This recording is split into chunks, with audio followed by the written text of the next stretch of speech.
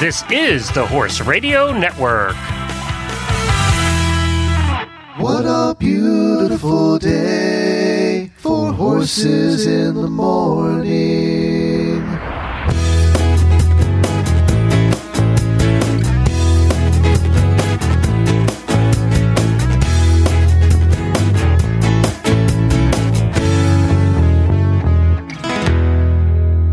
Well, good Thursday morning, everybody. I am Glenn the Geek from Ocala, Florida. And I'm Lisa Graham, coming to you from the Wisconsin State Fairgrounds in Milwaukee, Wisconsin. And you're listening to a special Draft Horse episode of Horses in the Morning on Horse Radio Network, presented by the Draft Horse Journal for August 4th. Our episode number is 1487. This episode is brought to you by the Clydesdale Breeders of the United States. Good morning, Horse World. Good morning. Wow, that's a pretty big butt. As I promised, we are going to have a class that is second to none. We are going to be bringing in the Clydesdales, the Belgians, and the Percherons in the arena. That's what I'm talking about.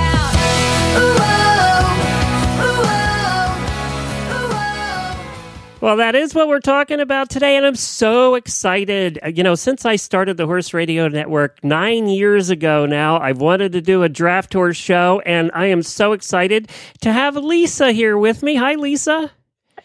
Good greetings from Wisconsin. You're at a fair, which is why we could not get you enough internet to be connected the way we normally do, so you sound like an official co-host. So you're on your phone. I'm on my phone at opening day of Wisconsin State Fair, downtown Milwaukee. And is this a show you've done for many, many years? Oh, I'm thinking this is about 25 years for me coming to Milwaukee. Wow. And Lisa, in case anybody doesn't know, is one of the premier announcers in the draft horse world. How many shows did you say you do a year? Well, I'm on the road about 125 days. So about a third of the year, I'm living in a barn or living in the center arena of a horse show. Wow. And, you know, I have heard you announce, and we'll talk a little bit about that later on. But let me first... And I have seen you drive horses. I know. And I'm not sure that was a good thing. So we are... this is a special episode we're so excited about this. We're working with the Draft Horse Journal, the good folks over there. Lynn will be on here in a little bit to talk about that. But the Draft Horse Journal is sponsoring today's episode and is presenting today's episode. We have lots of terrific sponsors. We're really rolling out the Draft Horse episode with a bang. It's going to be the first Thursday of every month here on Horses in the Morning. And we'll go over a little bit more about how to listen to all the shows and what the best ways are and everything for new people to the show today. And we welcome all our new draft horse friends. If you're coming to the Horse Radio Network for the first time, welcome. You're a little late to the party, though. We're 9 years in running. And in tomorrow morning's Horses in the Morning, Lisa, we'll make our 4900th episode here on the Horse Radio Network. That's amazing. And what a difference you've made. You've kind of worldwide brought everybody together. And I know a lot of us in our industry have listened to you at driving shows and listened to some of your guests. And it's just an honor to have our industry, the draft horses, now represented. Well, I'm a pony and Percheron guy. I have always been a pony and Percheron guy. So I got both ends of the spectrum, and now I've talked a lot about ponies, and now I get to talk about draft horses again. And, you know, we have an excellent producer on this show, and that's my lovely wife, Jennifer, who's going to tell us what's coming up. Coming up on Draft Horse Journal Day, brought to you by the Clydesdale Breeders of the United States, Lynn Telleen from the Draft Horse Journal is going to do a little meet and greet with us. And then the Clydesdale Breeders Association Secretary, Cathy Behn. Is that Ben? Behn. Cathy Behn. Behn. I was wrong on both counts. Well, she's going to tell us about what's coming up for Clydesdale enthusiasts all over North America. And Paul Sparrow is going to stop by, and he's going to tell us about the famous, historic 40-horse hitch. And that's a lot of reins, folks, so stay tuned for the fray. Thank you so much, Jennifer. Well, let's find out about my co-host first. Lisa, tell us a little bit about your family background. Were you guys always draft people? Well, I was raised in central Illinois, kind of close to the home of the Amish settlement in Arthur, Arcola area, but I was raised in Watseka, Illinois. And, you know, they say you don't stray far from home. I moved away after college, and I came right back to the family farm. I was raised with Percheron horses, so there you go. You and I have something more in common. But my family wasn't into the showing of the horses. We kind of had a little acreage that we worked the horses. We had up to a 6-horse hitch that we would plow and cultivate and plant, and we did a lot. It was a hobby farm, and I was the third generation, my grandfather, my dad, and I'm an only child, so they got a girl, and so the girl had to learn to sit on the box seat of the farm wagons, and so it was a good life growing up working with the horses. Did you ride too? Did you ride them? Not if I didn't have to. No, it was too far to fall. Way too far to fall. No. But I was trying to think, you and I have been talking, getting ready to get into these interviews, and I'm thinking, how did this all start for me? And it kind of started as a funny thing because in 1985, and we'll go back in time here, in 1985, because of my involvement at the county fairs showing the farm horses, I was chosen as the Illinois Draft Horse Queen. So that gave me a crown, which, people like crowns. You get to travel around to different fairs. And so I got to see and observe a whole different world to me. I was used to no fancy harness, no fancy shoeing jobs on the horses. We were farm people. And then when I got to go to these shows and see, a 6-horse hitch coming at you with patent leather and Scotch bottom shoes and hearing the sounds of the horses, that was very intriguing. So I learned, I listened, and in 1991, we had an announcer at our county fair who was, even to this day, one of the best. He was a light horseman that came to the draft horse world. His name was Don. He was excellent. He passed away in 91, and our local county fair hired somebody to come and replace him for that season. And the man did not do a very good job. And I was kind of boisterous, and I went right up to our superintendent, who was a neighbor and a friend, and said, that guy did a bad job.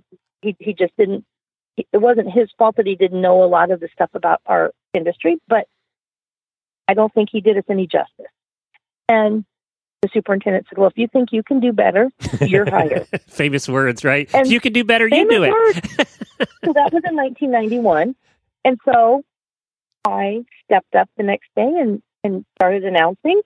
And there happened to be somebody from another county fair there and heard me and said, hey, we're having a show in a couple weeks. Do you want to come down there? And I said, sure. So I went down there and I did that show. And how some things come full circle. We're going to talk to Lynn Telleen today. But his father was the founder of the Draft Horse Journal. That was Maury Telleen. And Maury happened to be in the crowd at this county fair that I did. And after the show had come up, he said, you're very good at this. He said, where else are you going to be announcing? And I said, this is my it. Two shows, I'm done. And he said, and he was famous for his just very blunt. He said, young lady, I'm going to take you places. And within a few weeks, I was getting other calls, and it just snowballed from there. And that fall, I did my first international show. And like I said, comes full circle. Maury was just a great friend and a mentor. And anytime somebody called the Draft Horse Journal and said, hey, we're looking for an announcer, do you know anybody? He sent them my way. So in a career that started in 1991 at a county fair has now evolved into, I just can't even tell you how blessed I am to the shows I do, and to be on the road over 120 days and to raise my son in this industry. I really am the luckiest girl out there. Well, I met Lynn a couple of years ago at the World Percheron Congress, which is where I met you. And we were at the World Percheron Congress for the Driving Radio Show, another show we do here in the Horse Radio Network with my co-host, Dr. Wendy Ying. And we had a blast up there, and we got to do the celebrity driving, and we got to whoop Dr. Pole in the celebrity driving. And even I beat Dr. Pole, so I was happy about that. But it was a lot of fun, and we had a good time up there. And I met Lynn, and I said, we need to do a draft horse episode. Well, it's been a couple of years in the making. But we're here, and when I asked him, I was talking to him about 2 months ago, and I said, I need a co-host. Who would co-host? Because I co-host all the Horses in the Morning shows for consistency, even the special ones we do, like the Draft Horse episode. And he said, I know exactly who we're going to get, Lynn, or we're going to get Lisa, and that's it, and she's just going to do it. And I said, well, you want to ask her first? No, he said, no, she's just going to do it. So I don't know that you had a choice. No, he's not only a friend. He's a pusher. He's like, yeah, if I think it's the right thing, we're going to do it. Lynn and I, we go back a long way. But when we had the Percheron Congress in Des Moines, Iowa, it was prior to the Massachusetts Congress. Lynn and I had done some work for the Iowa Public Television. And we did an overview. After the Congress was done, we took hours and hours, 7 days of footage, and condensed it down to a 1-hour episode.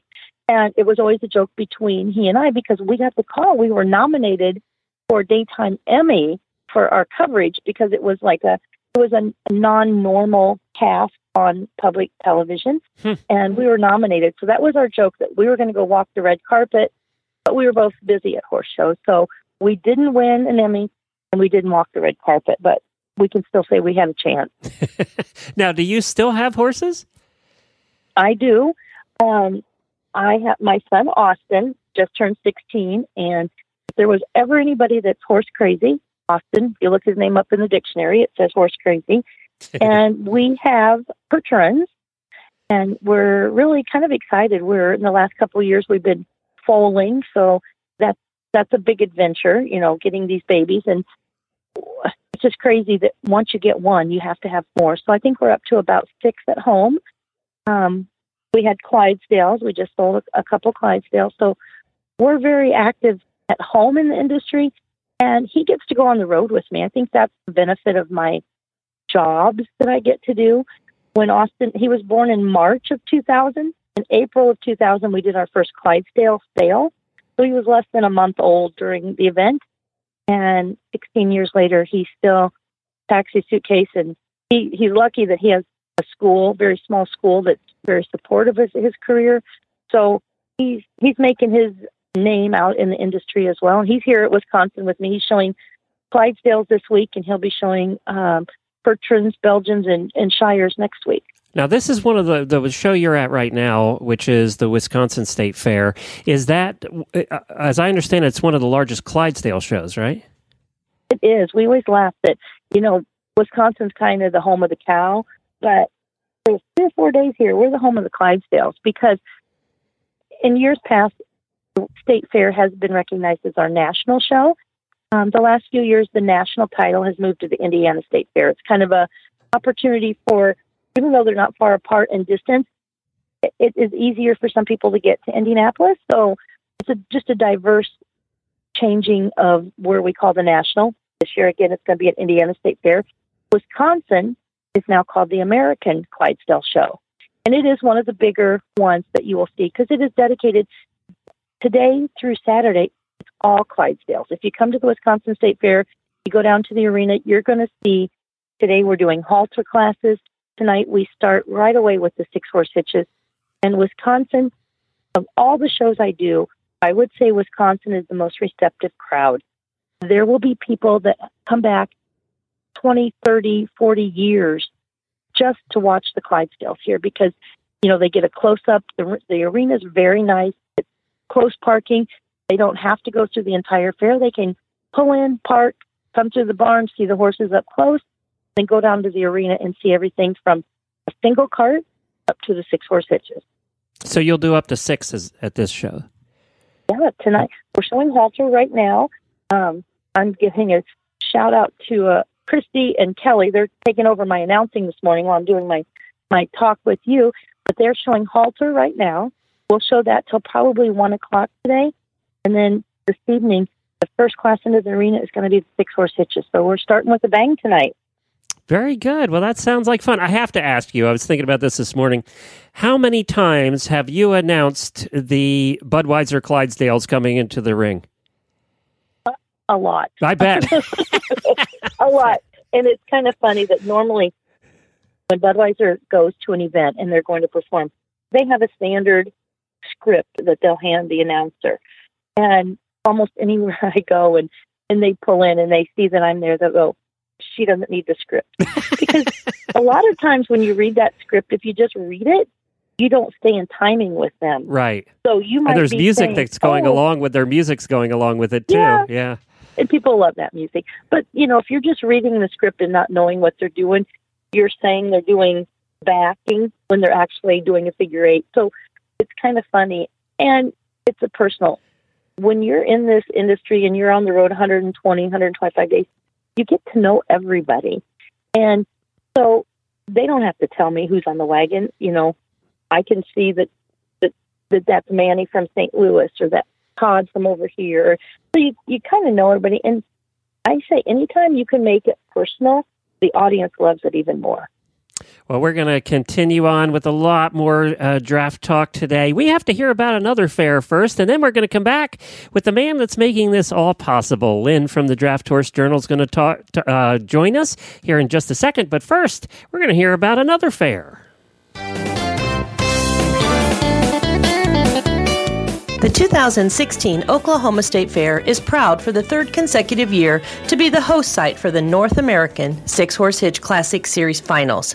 12 of the top six-horse hitches competing throughout North America will be invited to attend this prestigious competition, culminating in the coronation of the 2015-2016 champions. In addition to this earth-shaking competition, the Oklahoma State Fair will host the Classic Cart Series Finals. These classes drive off at the fair from September 16th through the 19th inclusive. In addition to these crowd favorite classes, the Oklahoma State Fair is pleased to offer an expanded slate of classes for gypsy and drum horses, draft horses, and youth exhibitors. If you are a horse lover, then make a trip to the Oklahoma State Fair for a vast array of equine disciplines throughout the run of the fair, September 15th through the 25th, 2016. If you are a competitor, State Fair Park is an ideal state-of-the-art facility for horses, their owners, handlers, grooms, and guests. Horse show entries should be processed online by August 15th for most classes. The link for entry process and additional information can be found at okstatefair.com or by calling 405-948-6735. Whether you're an exhibitor or a spectator, join us at the Oklahoma State Fair in Oklahoma City, September 15th through the 25th, 2016. Visit okstatefair.com for all the details. That's okstatefair.com.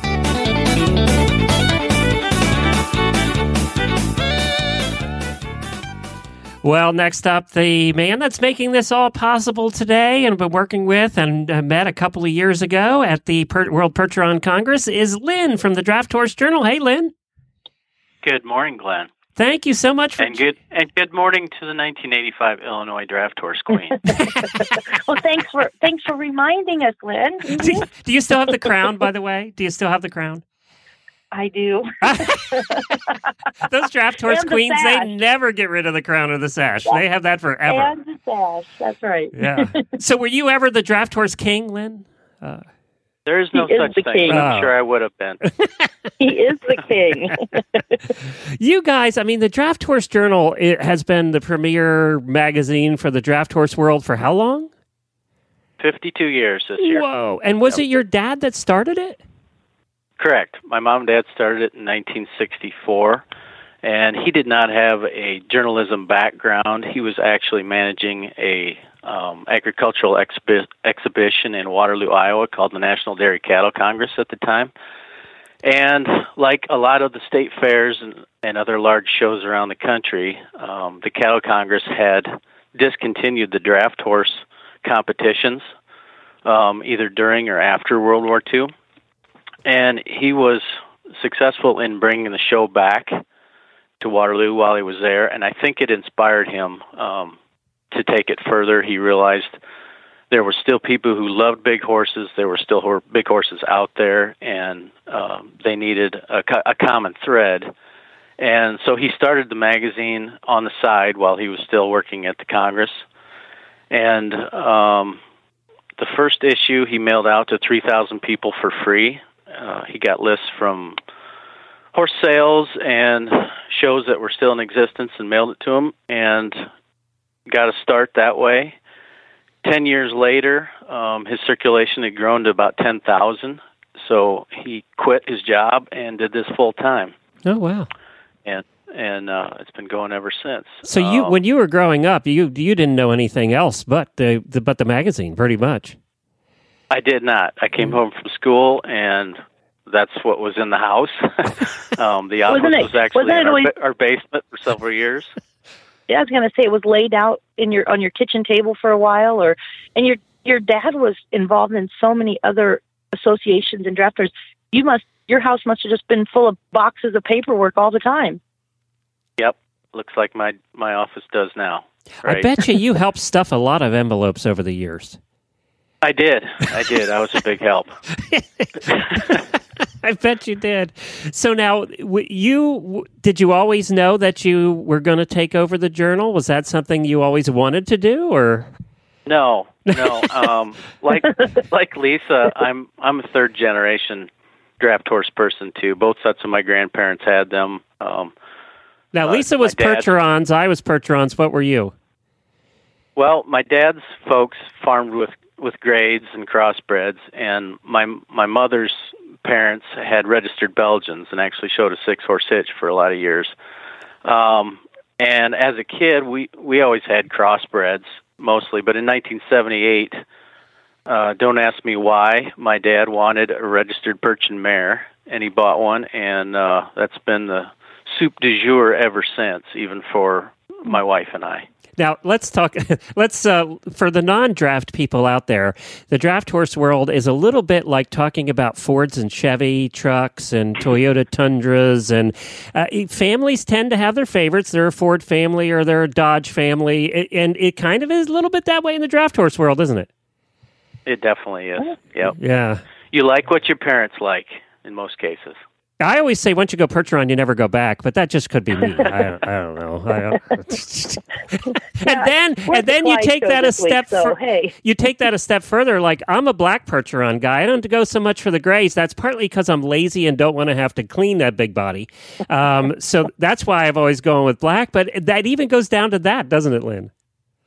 Sure does. Yeah, absolutely. It's funny. So now, do you still have Percherons? I do. My wife and I maintain a small herd of registered horses. We try to raise anywhere from 1 to 4 foals every year. We like to show at the local shows, including the Iowa State Fair. Oh, cutest babies ever. Take a lot of pride in showing our own home-raised horses. Cutest babies ever, Lynn. So, now, are you grays or blacks or both? We have both, actually. But the market demands blacks, so you try to breed for blacks. Is that what it is? Is it still blacks? I didn't know what the popular thing was today.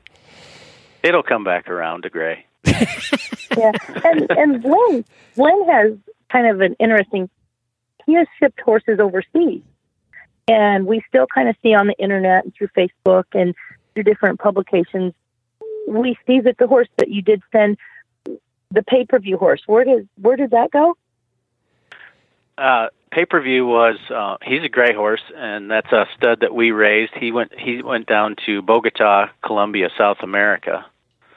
Another horse that we did not raise, but we owned and showed. We showed a yearling stud at the 2010 World Percheron Congress, and ended up selling him to a breeder in Australia, which is pretty cool. Now, let's talk a little bit about the industry, too. I'm going to get back to the magazine. We'll talk about how people can find it and order it, and I have my copy right here on the desk in front of me. But let's talk a little bit about the draft horse industry. Down here in Florida, we're paying, $25 a bale for good quality hay, so it's expensive to have draft horses in certain parts of the country. And, of course, they do eat more. What is the state of the draft horse industry? Is it still growing? What did the recession do to it? Well, the recession hurt it like it hurt the entire horse industry. But the last couple of years, there's been a correction in the numbers. People stopped breeding so many mares during the recession, and all of a sudden the demand is outstripping supply. And as a consequence, the prices are crazy right now and going up. So it's a very good time for the draft horse industry. And it's not just the show horses right now that there's a demand for. It's good broke teams. I know, Lynn, you've probably seen it at the Waverly Horse Sale. If you had a team that you could say they are broke, anybody can get on and drive them, take them to a parade, take them to any kind of event, that rock-solid team is selling just as much as a fancy show team. That's right. And that's something we haven't seen before. I mean, when you go to the public auctions, it's common for the top show horse, top hitch horse, or breeding horse to bring, the top dollar. But as Lisa says, now it's just broke teams. They don't have to be fancy. They don't have to be big. They just have to be broke and matched. Now, and great. Well, that brings up a good question. Do you have any idea? I'm sure you've done surveys of your subscribers at the Draft Horse Journal. Do you have any idea how many of your subscribers would be competitors and actually show people? And then, how many are just backyard horse owners like I am? The number of people that own draft horses and show them is a very small percentage. Most people either work them or play with them or keep them for pleasure or whatever. But it's funny because, the most visible ones obviously are the ones you see at the show. But it's a small percentage of our industry that are out there showing. What's the most popular? And I find go ahead, Lisa. I find when I go to shows, I was in Minnesota 3 days ago at a show, and I just had to pack my suitcase in my truck and get to Wisconsin. But some of the same people that showed a 6-horse hitch 3 days ago in Minnesota are now here at Wisconsin. So like Lynn said, it is a small circle that these people will travel. And it just shows their dedication that, they take their vacation times. All of our state fairs kind of go back to back to back. So it is the same families that you're seeing at a lot of these. But the people in the public or the people that have horses at home, they still love to come to the fairs and the shows. And even though they might not hook a 6-horse hitch at home and they have a few horses, they love to come to an event and see it. Well, and I hope, Lynn, as we go down the line here, too, with the draft tour, because and by the way, that mirrors the way it is in the general horse world. 90% of the people have backyard horses, again, like my wife and I, who've stopped showing years ago, and, have backyard horses. We trail ride, we have fun with our horses, and that's 90% of the horse population. And then the other 10% will compete in some way, shape, or form. And I hope as we go down the line, we're going to cover all of that, because, there's a Percheron that's doing great guns in the eventing world right now. There's draft horses in not just driving in shows, but doing all kinds of things across the country, from dressage to eventing to Western disciplines. So we're going to touch on all of that a little bit as we go down the road. And where can people find your magazine? You can find us online at www.drafthorsejournal.com. And you can also give us a call at 319-352-4046. And we do attend a few shows and events throughout the year and set up a booth. The next one coming up would be the Waverly Midwest Horse Sale this fall. And now you publish this quarterly. It's 4 times a year, right? Correct. And it's really inexpensive. Isn't it like $30 or something? $35 for a year or $62 for 2 years. Wow. It's a hell of a deal. That's a hell of a deal. And I'll tell you, Glenn, in our industry, we call it the Bible. And Lynn will have, in the publication, it tells when it's mailed out, the 4 times a year it's mailed out. And I know at our house, it's a race from the mailbox, because we all know if he mails it out on the 15th, it takes a couple days to get to us. So, like at our house, between Austin and I, we go to the mailbox just to try to get the first look at it. And I will be honest, if I get it and he's at school, I will take pictures of it and send to him and just say, ha, I got it first. Because that's how it is. I mean, you never know what's going to be in it. You don't know who's on the cover. And it's just anticipation. The Draft Horse Journal literally is the Bible of our industry. It keeps you up to date on current stories. And the stories aren't always about the people that are in the spotlight. It introduces you to somebody from Kentucky that is using their horses in the tobacco field. Or it will introduce to you something like our youth novice Congress that happened. It will give you details on that. But it also, it's a piece of history, because every time there's a major sale of draft horses, he details it. He takes pictures, he puts the price, who bought it, who sold it. So you can go back, and let me tell you, if you subscribe to the Draft Horse Journal, they never, ever, ever get thrown away or tossed, because, like I said, it's a piece of history. You can go back, grab a journal from 20 years ago and say, look what the prices were here. Now look where where we're at now. It literally is the Bible of our industry. It tells you everything. Lynn always laughs at me because I say one of my favorite things to flip to first, it's called The Last Ride. It's the horse obituaries of our industry, who passed away since the last issue. And even though Facebook gives us an opportunity to be a little closer to people, that you can send your condolences, you can see who's passed away, you can read about upcoming events. The Draft Horse Journal is just literally the Bible of the horse world, the draft horse world. Very good. DraftHorseJournal.com is where you can find it. Thank you, Lynn, and we look forward to working with you once a month, the first Thursday of every month for the Draft Horse episode. So do I. Thank you very much. All right, take care, Lynn. Well, now we have to talk about the Clyde store. Not only are you an announcer traveling 120 days a year, not only do you still have your own horses, not only do you have to feed them and take care of them and do all of that and have your son to take care of, but I don't even know anything about this. You have something called the Clyde store. I do. Going back a little history with me and the Clydesdales, I was raised Percheron, and I'm a diehard Percheron girl, but through the years, the Clydesdales kind of became a spotlight in my life as well, and became really active in the Clydesdale Breeders, when we're going to talk to Cathy coming up. But I actually served 3 terms as a director on the Clydesdale Board of Directors. I was the president of the Education Foundation for a few years, and the Clydesdales just have a great part of my history as well. So in April of this year, I made my debut of the Clydesdale Store and More, and it really is anything to do with Clydesdale horse, from T-shirts to signs, jackets, you name it. If it can involve a Clydesdale, I have it in my Clydesdale store. We travel to the major Clydesdale events. Our debut was in April at the National Clydesdale Sale in St. Louis, and the response from the draft horse world was amazing. I took a big chance, and I probably had enough T-shirts I could have dressed half of St. Louis, but it was an incredible experience. And so here we're set up here at Wisconsin State Fair. We'll be at Indiana next week at the National Clydesdale Show. We'll be at Great Lakes International. And it's called the Clydesdale Store and More. Right now, we're dedicated to the Clydesdales, but hopefully other breeds are going to fall into place with me, and we'll have something for everybody in the draft horse world. Is it online yet? We're not online yet, but you can follow us on Facebook, and it's the Clydesdale Store and More on Facebook. And I post pictures. I keep it updated, so you can order directly off there. And we are in the process of getting a website, so that will be scary going worldwide.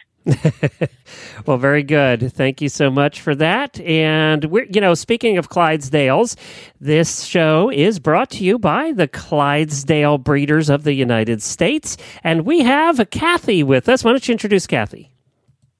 Well, we're going to welcome Cathy Behn. And Cathy is the executive director, the executive secretary for the Clydesdale Breeders. The Clydesdale Breeders is located in Pecatonica, Illinois. And when you talk about coming full circle in a family, Cathy and her family just radiate Clydesdales. She's a multi-generation. She actually is the secretary following some big foot to fill. She took the job over from her mom, Betty Groves, and it's been a family affair for many, many years. And Cathy's joining us as one of our first guests. So good morning, Cathy.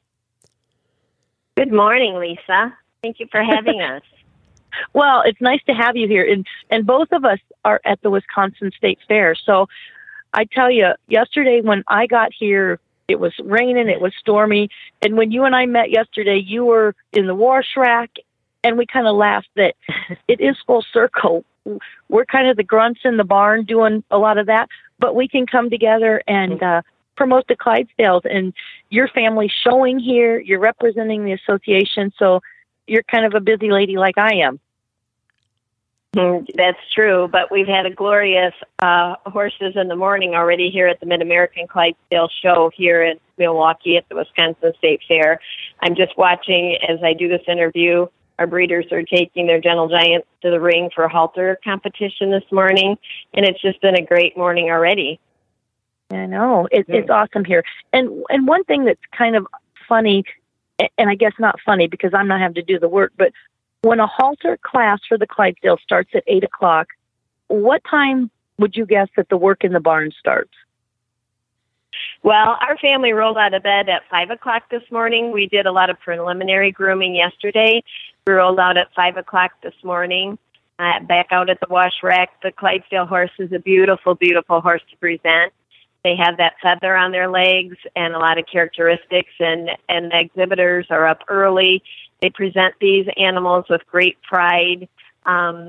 You know, the Clydesdale horse is an American icon. Budweiser Clydesdales has paved the way for us to present them in a proud traditional style. So it was early morning. You know, Cathy, the only thing everybody's thinking about at home, though, is how the heck do they keep all those feathers clean on their feet? Well, it is a lot of work. The Clydesdale breed, along with the Shire, is one of the draft horse breeds that have this, we call it feather on their leg. They have the hairy legs. Grooming of the feather and the feet is a 365, day job. At home, we keep them oiled so they stay supple and grow and don't get, brittle and break off. At the show, then we bathe and we shampoo each leg, just like you shampoo your hair. Dry them out, let the excess water drip off. You either can put sawdust or cornstarch on to keep the dirt from going to all that wet hair. And then before the show, we can wrap the legs so the hair lays nice and smooth. And then before you go in the show ring, you comb it out, and they just come into the ring with that fluff and feather that just makes it beautiful with their actions. So it's a lot of work, but it's a payoff. I was thinking with the show horses, you would have to keep after them every day because that would just get all gnarly and it would be a pain. You do. You have to keep ahead. And how many bottles of baby powder that everybody goes through? This week with the Clydesdales here at Wisconsin, you would just be amazed at the white baby powder just helps to accentuate the legs and keep them a little bit cleaner. And you walk down any aisle, and it looks like about one bottle of baby powder per horse is getting used. But as Cathy said, when they trot into that arena and the feather is flowing and their heads are up high, there's nothing more beautiful than a Clydesdale coming into the arena. So, Cathy, I kind of led into this about, you had some big shoes to fill when you took over as executive director and the secretary. But coming full circle with talking to Lynn, and as I said, Lynn's dad, Maury, is who got me my start in the industry. He helped to promote my announcing and got me some jobs that I know I wouldn't have had without his support. But how it comes full circle with the association is that Lynn's dad, Maury, was actually the secretary of the Clydesdale Association. And then your mom, Betty Groves, took over for him, and then you took over for your mom. So it has been not only a friendship with the Telleens, but a family with your mom. So at this point, when you say you're here exhibiting at the fair, I looked out yesterday and I could see, I think, was there 4 generations to your family here showing yesterday? Yeah, we do have 4 generations here. Our industry is very traditional and deep in generation. You can walk through the barns and see that. Maury Telleen was the secretary. My mother was the secretary for over 30 years. I've been the secretary for many years. We're strong in tradition. You can go through the barn and see many families who are generational deep in this. And we're trying to find the perfect balance to put all these generations and knowledge together to promote it, to bring even more people into our industry. Cathy is here. She is the secretary of the Clydesdale Breeders. I gotta ask you though, how many foals are registered each year? How many Clydesdale babies are there? Okay, our association registers between 350 and 400 new registrations each year. That's our mission statement, is to protect and preserve the integrity of the breed through our registry work. So we're the breed registry for all of the United States. So between 350 and 400 new foals or new Clydesdales are registered here. We also keep track of all the ownership records if a Clydesdale changes ownership. We do about 500 transfers of Clydesdale horses throughout the year also. Is Clydesdale one of the smaller of the, I don't mean smaller size-wise, I mean smaller numbers-wise. Is Clydesdale one of the smaller in numbers of the draft breeds, the Percherons, the Belgians, and all of them? We are. We're about third in line. The Percherons and Belgians have many more. They register more than us, probably almost double than us. Then the Clydesdales, and you go down to the Shires and some of the Fulfolks and the smaller breeds.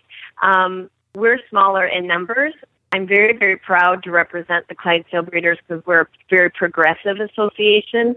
We do many, many different things to keep our numbers strong and to increase our numbers. So we're a little bit mighty. You know what's so funny about that is because of the Budweiser Clydesdales, it's the only draft horse breed that most people know, right? Unless you're outside the horse world, I mean, it's the only one they know about is that because of that Hitch. Well, yeah, and to almost every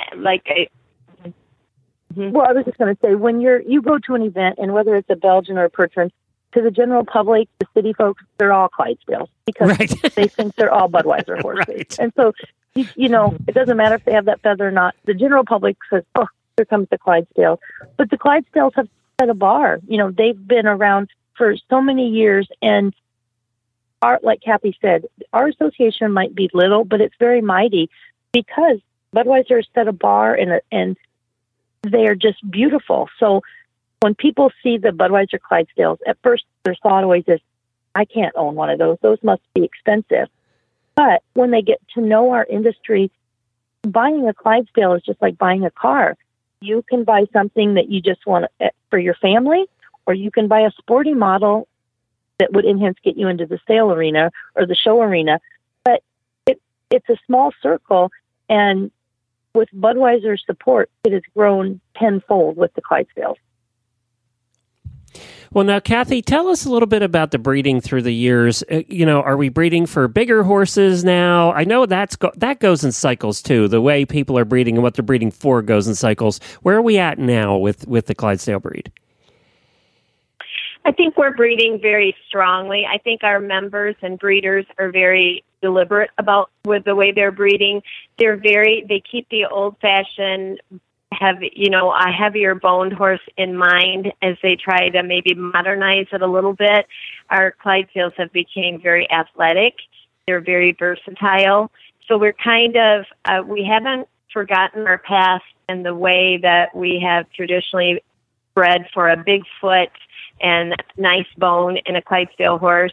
I think the modern day Clydesdale is a little more up-headed and a little leggier, but we still have kept the tradition of that big foot, nice bone, and interceded some athletic ability so that our hitches are getting better and better, and our breeding animals are doing the same, Glenn. Are they looking? Is there really two different? And I don't know the answer to this. That's why I'm asking. Is there really two different types of breeding going on? One for the show ring, and then breeders who are breeding not for the show ring, or is it all kind of the same?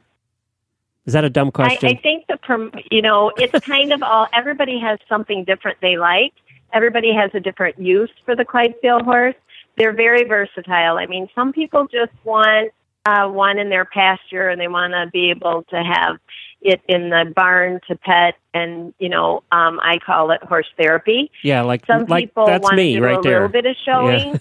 Yeah. I mean, because they are a very giving, loving animal. For some people, that's enough. We're all concerned about conformation, so our horses stay sound and in good health. Some people just want to promote and go to parades, and some people want to be high up in the show ring. Some people want to just do trail riding. So I think we've broadened our scope because of the versatility and the personality of this breed. So everybody's just focusing on what they desire in their breeding program. Gotcha. And I think one thing that's really exciting that the Clydesdale Association does, the Clydesdale has a standalone sale every year in April, and it is the only breed that does an event like this that just promotes their breed exclusively. The Clydesdale sale is the last few years has been held in St. Louis. The good folks at Budweiser are a great supporter for it. help us promote it.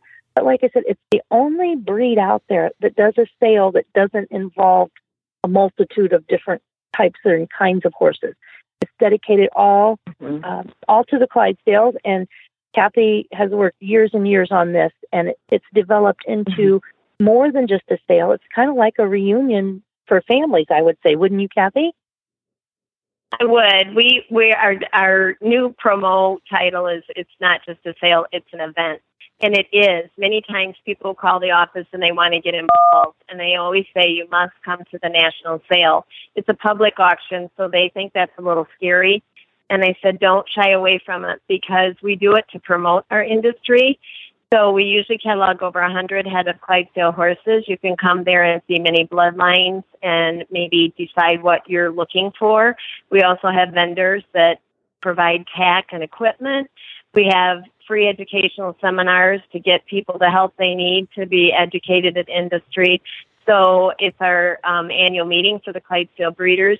It's more than just a sale. It's an exclusive event to make it easy for new people to come in and get involved. Well, before we run out of time, I want one of the things that all the breed associations and all of the discipline associations have to deal with, and we talk about it a lot here on the show, is getting young people involved because there are less and less. There have been less and less across the board in the horse world, and you guys started and are now doing the Youth Novice Congress. And what is this, a second year?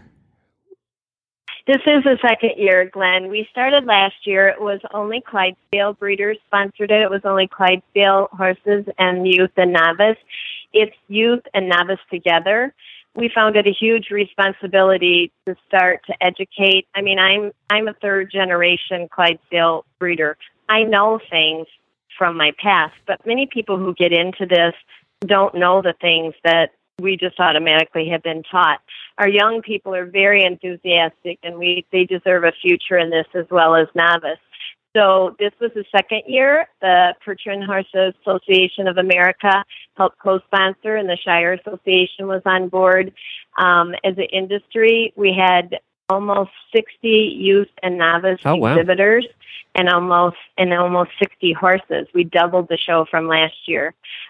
They came. We had 2 days of seminars. We had just industry leaders come and donate their time to do presentations on, foot care, feeding, grooming, showing, hitching, harnessing.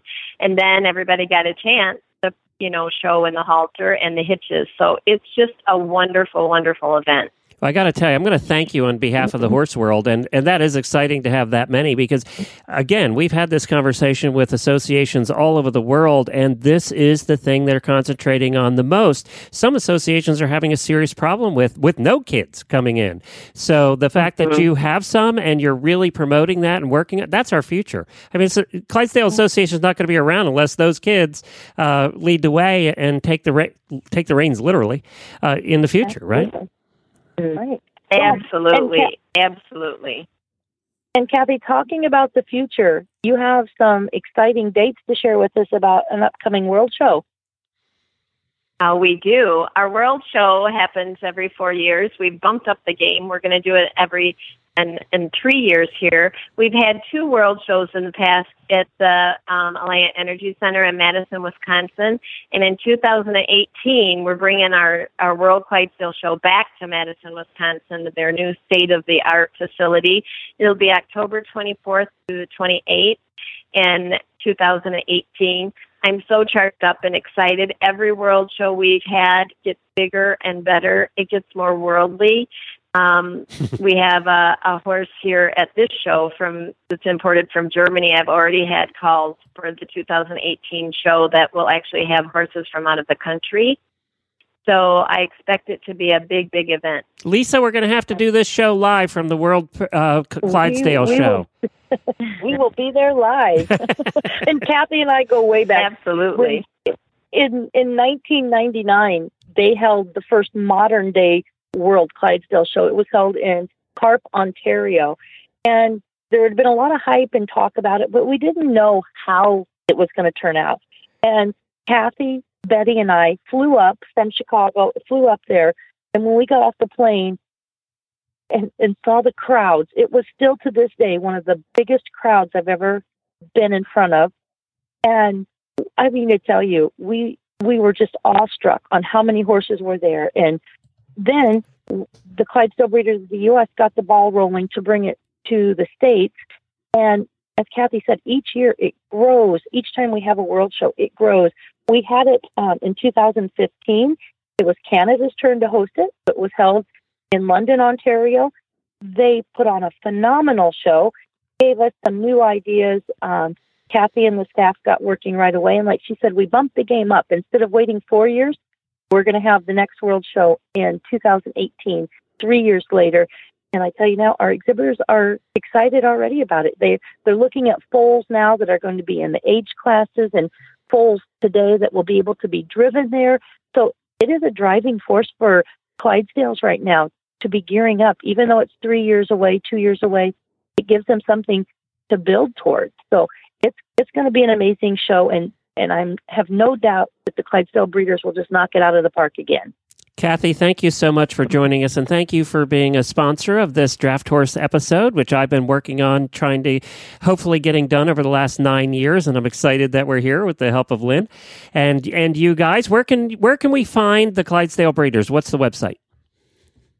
The website is www.clydesUSA.com, or you can phone the office if you'd like to visit about opportunities of our industry at 815-247-8780.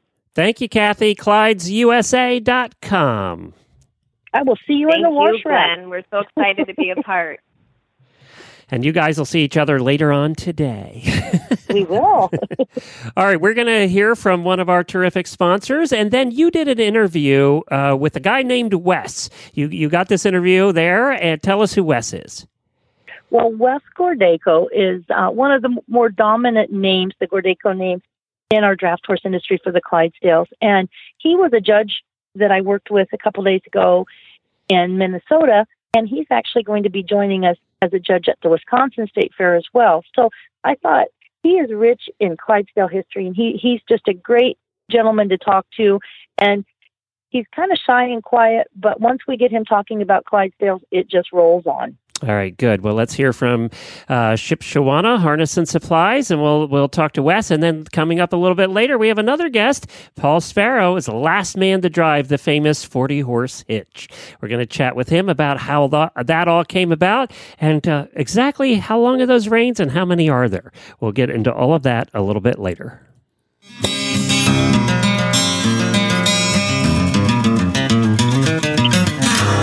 Shipshewana Harness and Supplies in the heart of draft horse country in Shipshewana, Indiana is your source for everything draft horse. Their large inventory of in-house crafted harness, halters, and show bridles, showtime blankets, sweats, wagons, and carts, horse care products, and even shoeing supplies will fill the needs of the heavy horse hobbyist, the horse farmer, the heavy horse exhibitor, and the horse pulling competitor. You can find them online at ShipshewanaHarness.com as well as on Facebook at Shipshewana Harness. Or you can give them a call at 260-768-7254. Just ask for Bob. Shipshewana Harness and Supplies, your source for everything draft horse.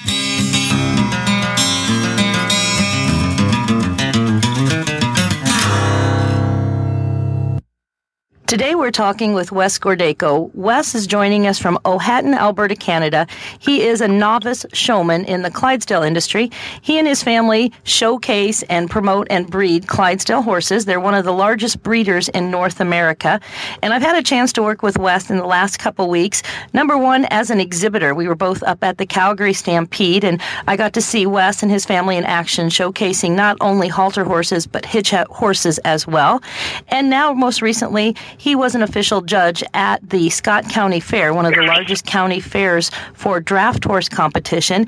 And today we're going to talk just a little bit about the differences, what it takes when you're looking to get into the show arena as an exhibitor and when you're already in the arena as the judge. So, Wes, nice to have you with us today.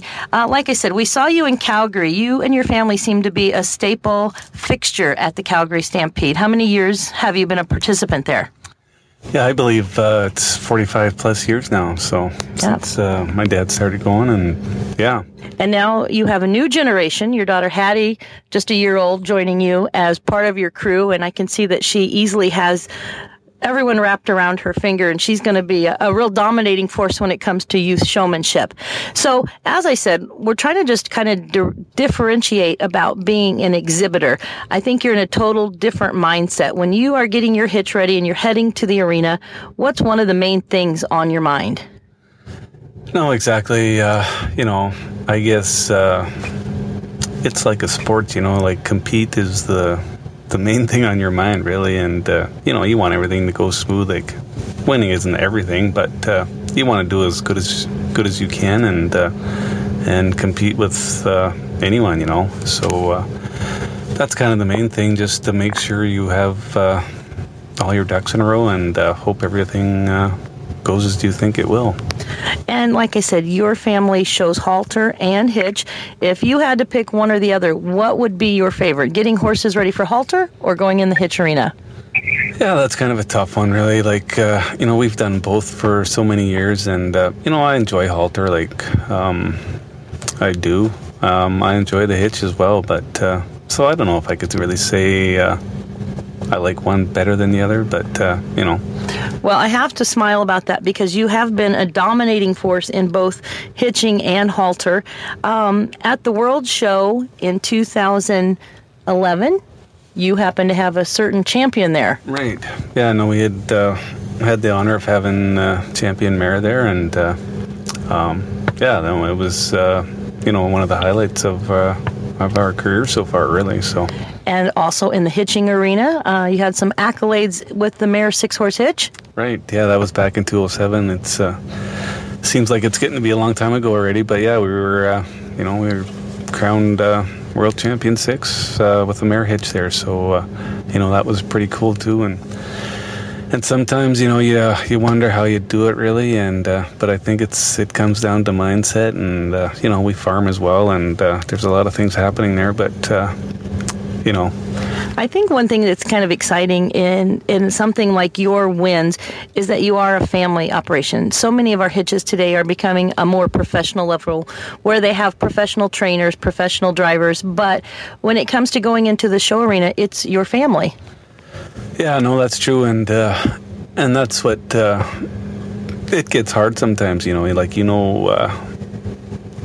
real professionals, it's going to be hard to compete, and you think you won't even have a chance, but sometimes if you just, like I say, if you keep your mindset and just really want to do it and work hard, sure, you never know what happens, right? Sure.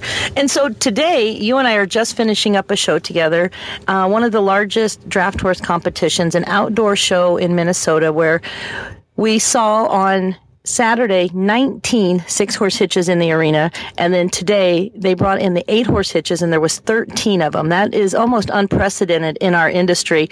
You were the official judge, so tell me, the horsepower that you saw today, I'm assuming that's a competitive level that sets a new bar. Yeah, no doubt, exactly. And, I'm totally honored to be asked to judge the show, first of all.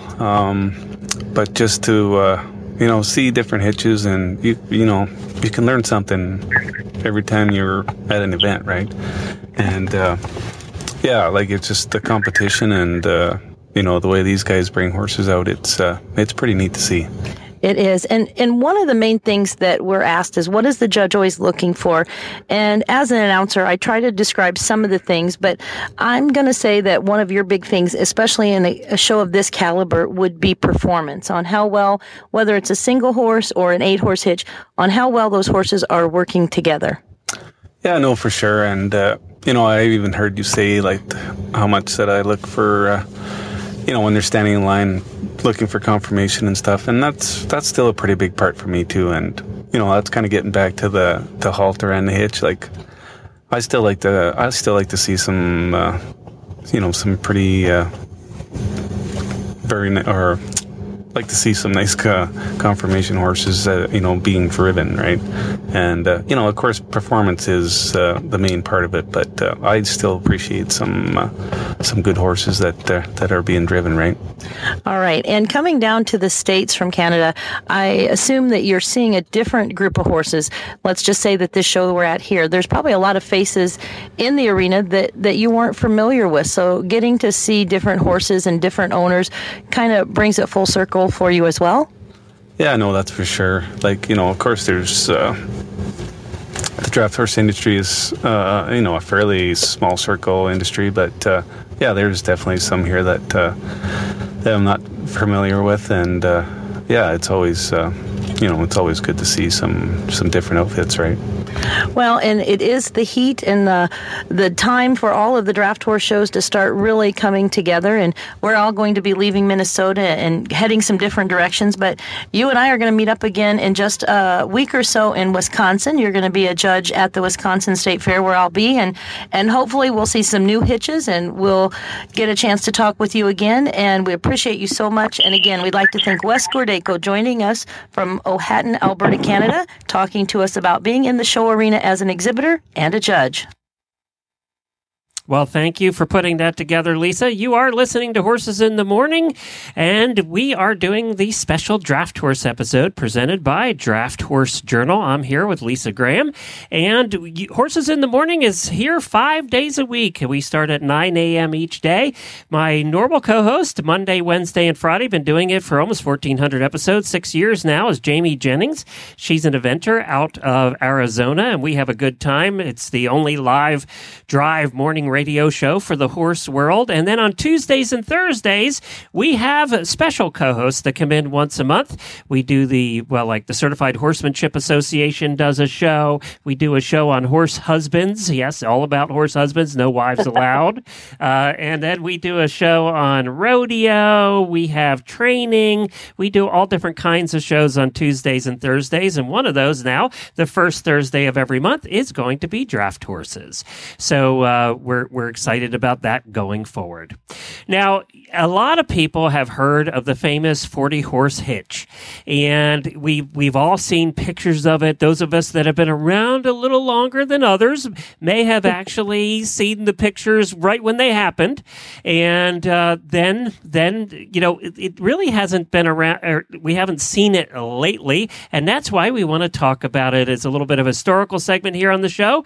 We have Paul Sparrow on, who was the last man to drive the famous 40-horse hitch, and we're going to find out how that all came to be and a little bit about his father. Good morning, Paul. Good morning. Thank you so much. Good morning, Paul. Hi, Lisa. Thank you so much for joining us. Now, we're going back in time a little bit. Your dad was the one that really created that famous 40-horse hitch back in the 70s, right? Correct. In 1972, he drove it for the first time since 1904, so quite a few years in between. And it was the Barnum and Bailey Circus that did it in the early 1900s in 1904, right? Yep, they were the last circus to put it on the street. And it's interesting when you go to the Ringling Brothers Museum down in Sarasota, Florida, you realize that they could very easily put a 40-horse hitch together because they used hundreds of horses as transportation back then to move the circus around. Correct. And it was a great way for them to utilize those horses for their advertisement mode. They didn't have print like we do today. TV and radio wasn't there, and they had the parade, and that would draw more people to the parade, and they would follow the parade to the circus for the performance. Right. Very cool. So what made your dad want to do this? What was his name, by the way? Dick. Okay. So Elmer was his real name, but everybody called him Dick. Okay. So why did he want to do this? What got him started with it? Well, give a little history back to the circus parade was started in Milwaukee in about 1960, and we didn't go until 62, I believe, and Dad went with a 12-horse hitch because he could kind of pay his expenses a little bit better by driving 12 than driving a 6 or an 8. He got a little bit more money.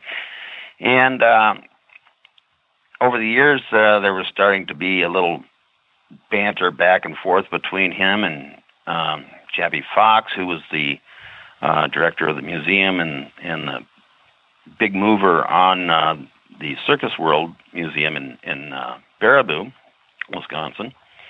And Dick, would you drive a 40? Well, Dad thought about it.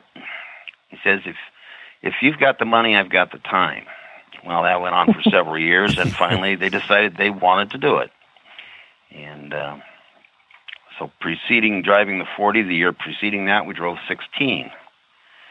And then the real work came when we started to put the 40 together and figure out actually how to do it. Now, were they all your horses? No, we used a lot of the horses were our horses, but we did have friends that we would use lease horses from them, so it didn't have to maintain quite as many all year long. Were they all one breed, or were they all a mixture? They were all Belgians. Okay. Just due to the fact that that's the breed that we had, and the availability at that time, there were a lot more Belgians than there were any other draft breed. Right.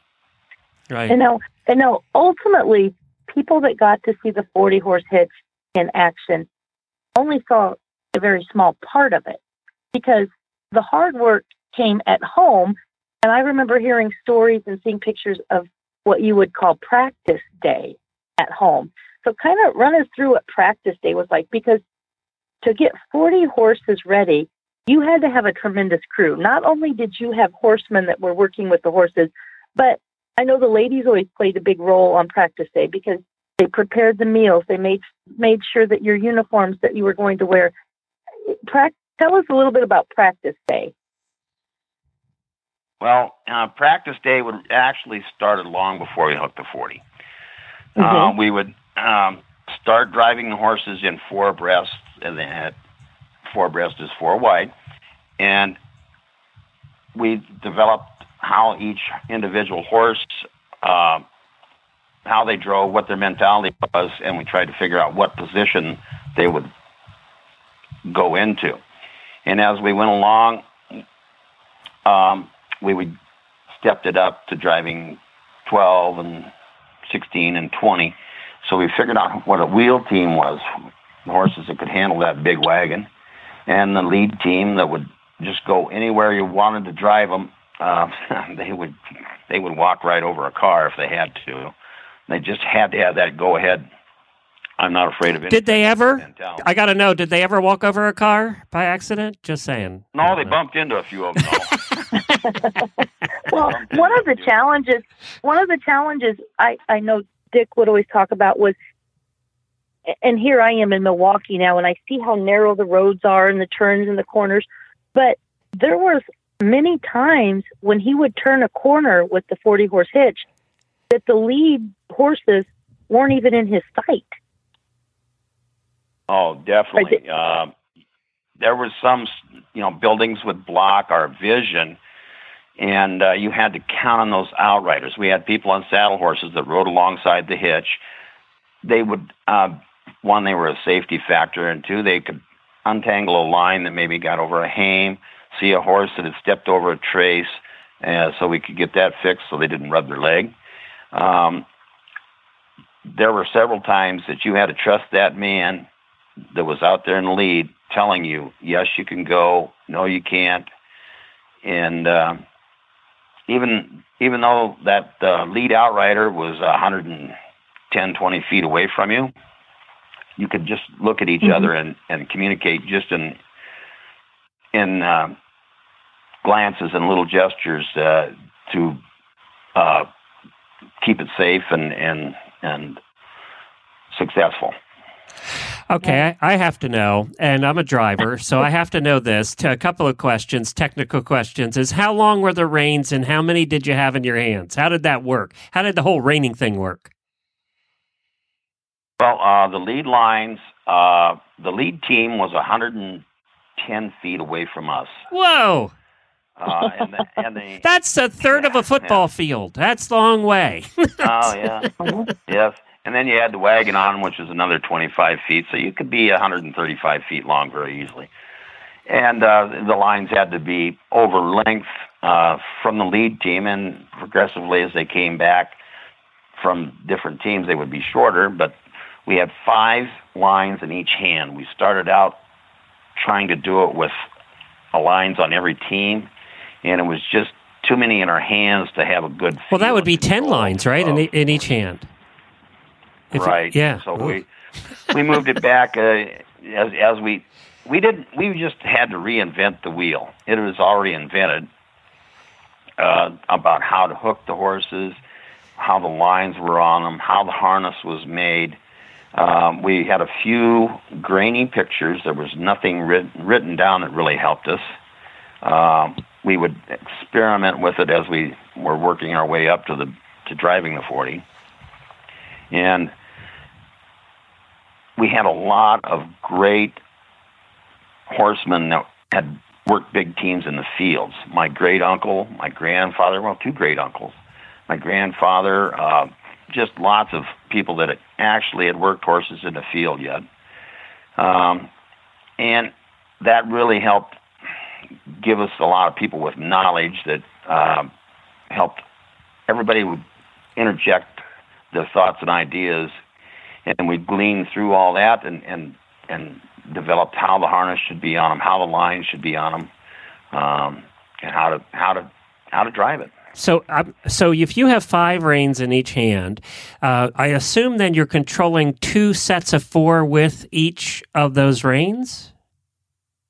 Actually, we only had each set of lines. That would be 2. There would be 2 lines on the wheel team. Okay. And they were numbered number 1, and the team on the end of the tongue would be number 2, and then we would skip 2 teams with no lines on them. Figuring they're following along anyway, they're going to go where the others go. Well, yeah. You know, horses do have what they call herd instinct. Right. You know, when one goes somewhere, they all go. Right. So, but they were led and held back in those spots where we didn't have lines on horses. Gotcha. So we had lines on 1, 2, 5, 8, and 10. Wow. Lead team being number 10. And so the man that sat next, the man that sat next to you on the seat, he had an important job too, because he not only on the circus wagon was working the brakes and helping with the people in the wagon, but he kept those lines straight, right? The driver has the lines laced through his fingers, but that co-rider helps to keep them straight and organized so that you can feed in and out, taking line in and taking line out. So there was usually 1, 2, or 3 men on the seat with you, correct? The brakeman just handled the brake. Mm-hmm. And then we would have an assistant driver. You just can't stand there or sit there for 2 hours and hold those lines. Yeah. And not, they just get heavy just holding them without the horses pulling on you. So another person would sit next to you that was was an assistant driver, and they would drive during the straightaways, the easy drive, which is not easy. But then someone would sit behind us that could straighten our lines, because they would bring them back behind us so they didn't get tangled in our feet.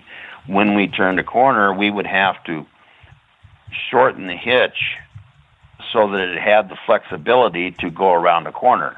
We were in Arcola, Illinois, and they had streets that were so narrow that a semi could not drive around them. They had to back up and wiggle their way to get around, and we could turn that corner. You know, it's just a standard 32-foot wide street, and we could make the turn just squared off around the corner, but you had to shorten the hitch to give it the flexibility to do that. And if there was anybody that loved a challenge, it was Dick Sparrow. He would find a way. Yeah. So that's another thing. As if 40-horse driving wasn't enough, your dad overdid that one year. Tell us about the largest number that he did. Well, our sponsor was Old Gold Seed at that time, and they wanted to set a record and get you more publicity, getting more bang for their advertising dollar, and that's what basically our sponsorship was for their advertisement. And they wanted to do a 48-horse hitch, so that lengthens the hitch out another 22 feet. So we go from 110 to 132, so add the 25 for the wagon, it gets really long.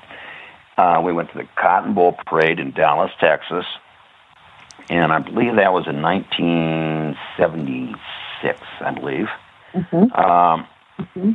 And then we did it at the Iowa State Fair also that year. Wow. So 40 wasn't enough. 48 set a record. And, if there was ever a who's who of our draft horse world, your dad would have a chapter of his own. He hitched these multiple teams, but he was also a mentor to so many people. Dick's philosophy was, if you want to drive a horse, find me, and I will get you on the seat with me. And I know that Dick and Paul has done the same thing with strangers traveling across the country. Strangers would come up and say, I've never driven a draft horse.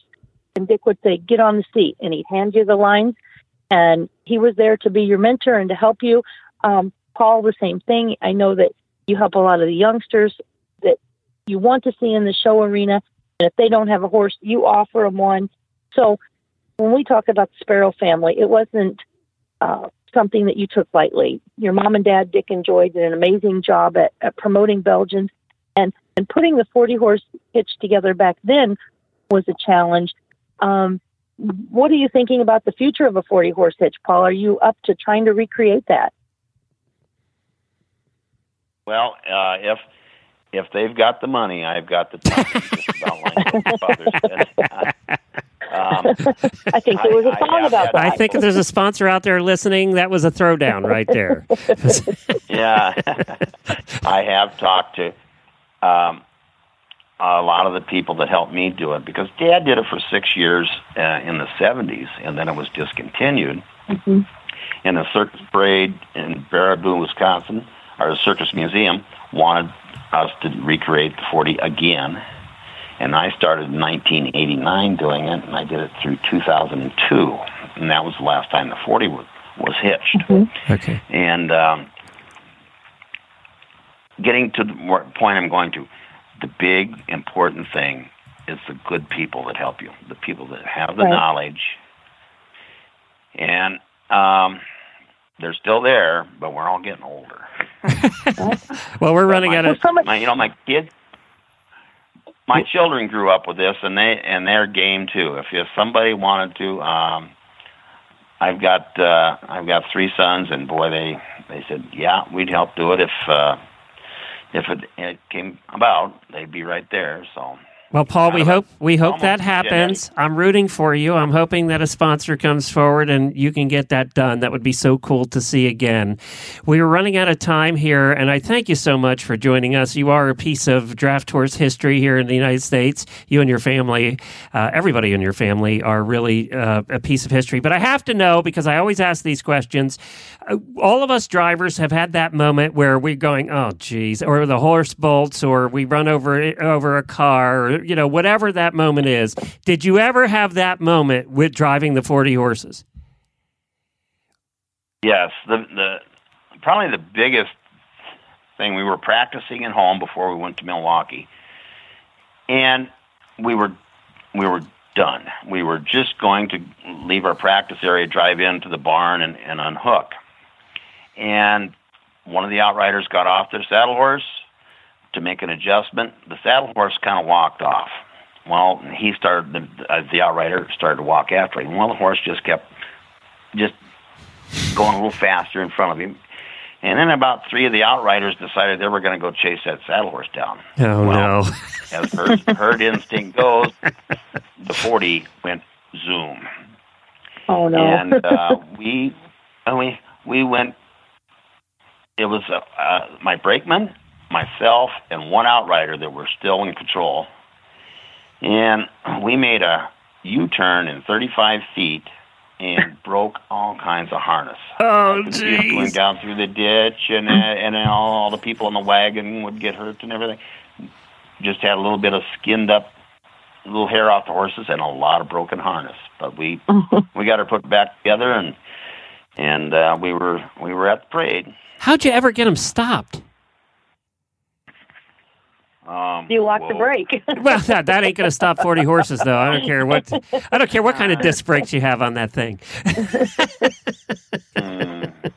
You know what? You feel a little inadequate when you got 40 head of horses pulling you around, and they're not wanting to quit. No, I can imagine. One is enough. One in that brake's not going to stop them if they're dedicated. So, well, I always know there's one of those stories. I love hearing those stories because we've all done it. We've all been that person.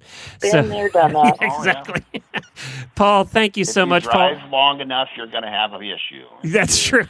That's true. Like driving a car. That's true. Well, thank you, Paul Sparrow. We really appreciate you being here. Thank you All very right. much. See you in Iowa, right. Paul.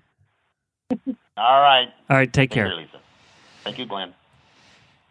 Well, we're going to hear about another one of our sponsors, and then we have a schedule coming up. But you know what? Even if you aren't a draft horse person, there are draft horse shows all around you, and you should go out and see one. They are so cool. Unless you've stood beside a 19-hand draft horse and seen how truly big that is, TV will never make you appreciate how big standing beside one of those 19-handers is. Jennifer, tell us about the Waverly Midwest Sale, a place where you can get a draft horse. Well, I would be happy to do that. The Waverly Midwest Horse Sale is the longest-running and largest public draft horse auction in existence, and its role in the heavy horses revival these days cannot be argued. When it began back in 1948, it was the only venue of its kind, and today the Waverly Midwest Horse Sale remains the draft horse market to which all others are compared. It is held each spring and fall, and it's far more popular than an auction. It's a tradition for many, many families. Join us in the heart of horse country, and it happens October 4th through the 7th, and they auction off tack, horse-drawn equipment, horse collectibles and oddities, and over 700 head of horses, including some of the finest draft teams to be found in North America. And they have every size, style, and color. The Waverly Midwest Horse Sale even has draft crosses, mules, light driving teams, ponies, and miniatures. Consignments for the fall sale, October 4th through the 7th, will be accepted right up until sale time. But if you want to be included in the sale catalog, your consignment must be received by August 15th. And for more information, you can go to waverlysales.com. You can find them on Facebook at Waverly Midwest Horse Sale, or you can go old school and call them on the phone at 319-352-2804. I love horse auctions. That's where I bought my 2 Percherons, was at the Harrisburg sale. It was when they first started years ago. They first started doing the draft horse sale in January, February. And then they had Haflingers for a number of years in that sale too. And they would sell hundreds of them. And that's where I picked up my first 2. I can tell you one place I am not allowed to go would be the Waverly Sales, because Jennifer will not allow me to go. You can go to Waverly. And you can go, honestly, with your checkbook and a pickup truck. And from that, you can buy a trailer, you can buy the horses, the harness, clothing, the vehicles. I'm not kidding you. If you go to Waverly Midwest Horse Sale, they probably, if they have one wagon for sale, there will be 300 horse-drawn wagons. If you're looking for a plow, a disc, horse pulled, again, not just 1 or 2, they might have 300 of them. Oh, that sounds like so much fun. It is truly the Disney World of the horse auctions. Oh, I love horse auctions. And it's the happiest place on earth. I love horse auctions, which is why I will not be allowed to go. That's just We have a schedule of things coming up. Of course, you're at the Wisconsin State Fair. It's a Belgian and Percheron show in Milwaukee, Wisconsin. That's through the weekend, right? Well, right now we're all Clydesdales. Okay. You know, they always say Wisconsin is home to cows, but right now the Clydesdales are rocking it through Saturday. Okay. And then early next week, we turn it over to the Belgians, the Shires, and the Percherons. Oh, cool. I believe they're going to have about 12 six-horse hitches on their final showdown. That's quite a few for a state fair, you know, because there are several fairs going on, and it kind of stretches the exhibitors thin. So next week, I think there's 12 this week with the Clydes and 12 next week with the other breeds coming in to Wisconsin. And that's in Milwaukee. You can find us. We're on 84th Street, Wisconsin State Fair. I would say one of my favorites.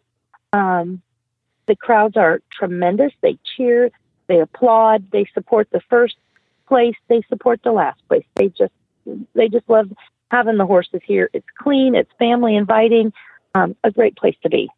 I'd be 400 pounds if I did your circuit because I'd be eating funnel cakes at every stop.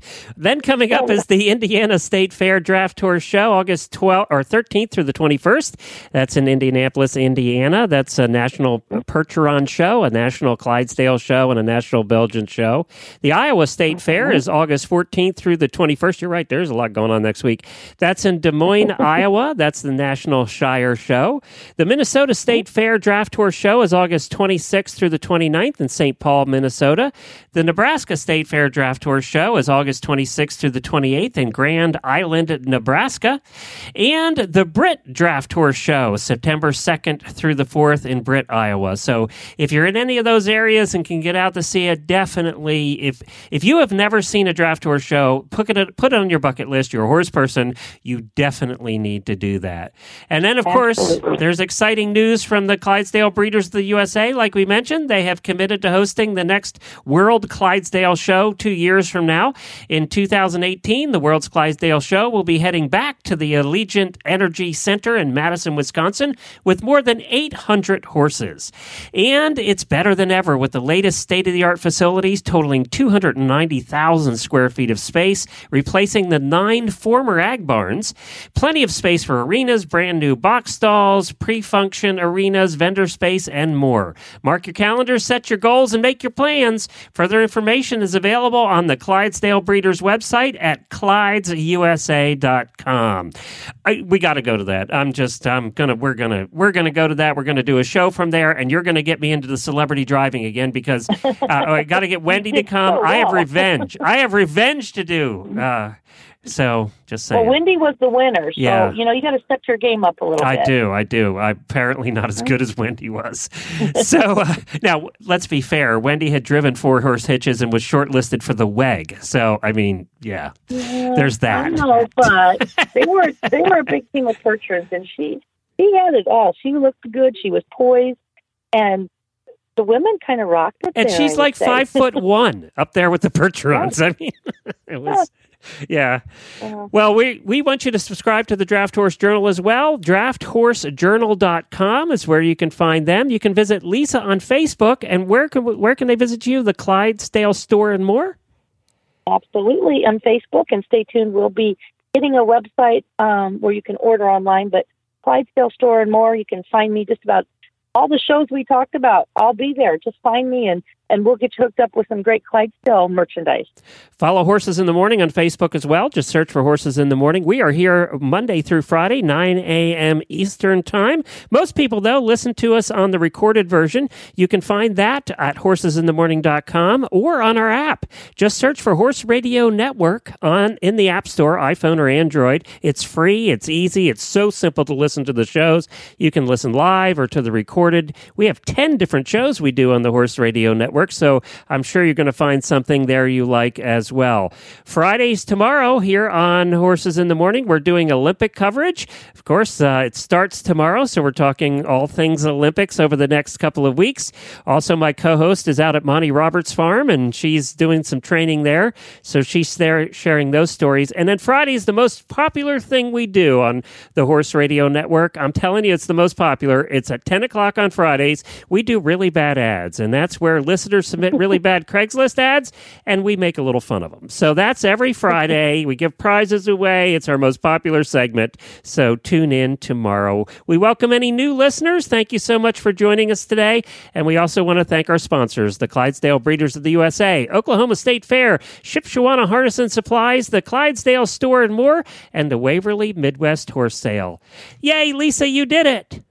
Awesome. I am so honored to be a part of this, and I think Horses in the Morning is just a tremendous addition to our Gentle Giants family, and I'm honored to be your co-host, but I'm more excited for our industry to get exposure to all your listeners. Now all I need is a Percheron again. Oh, my wife heard that. I'm just saying. I'll book your ticket to Waverly. Okay, thanks. See you tomorrow, everybody. Bye-bye. Thanks for listening.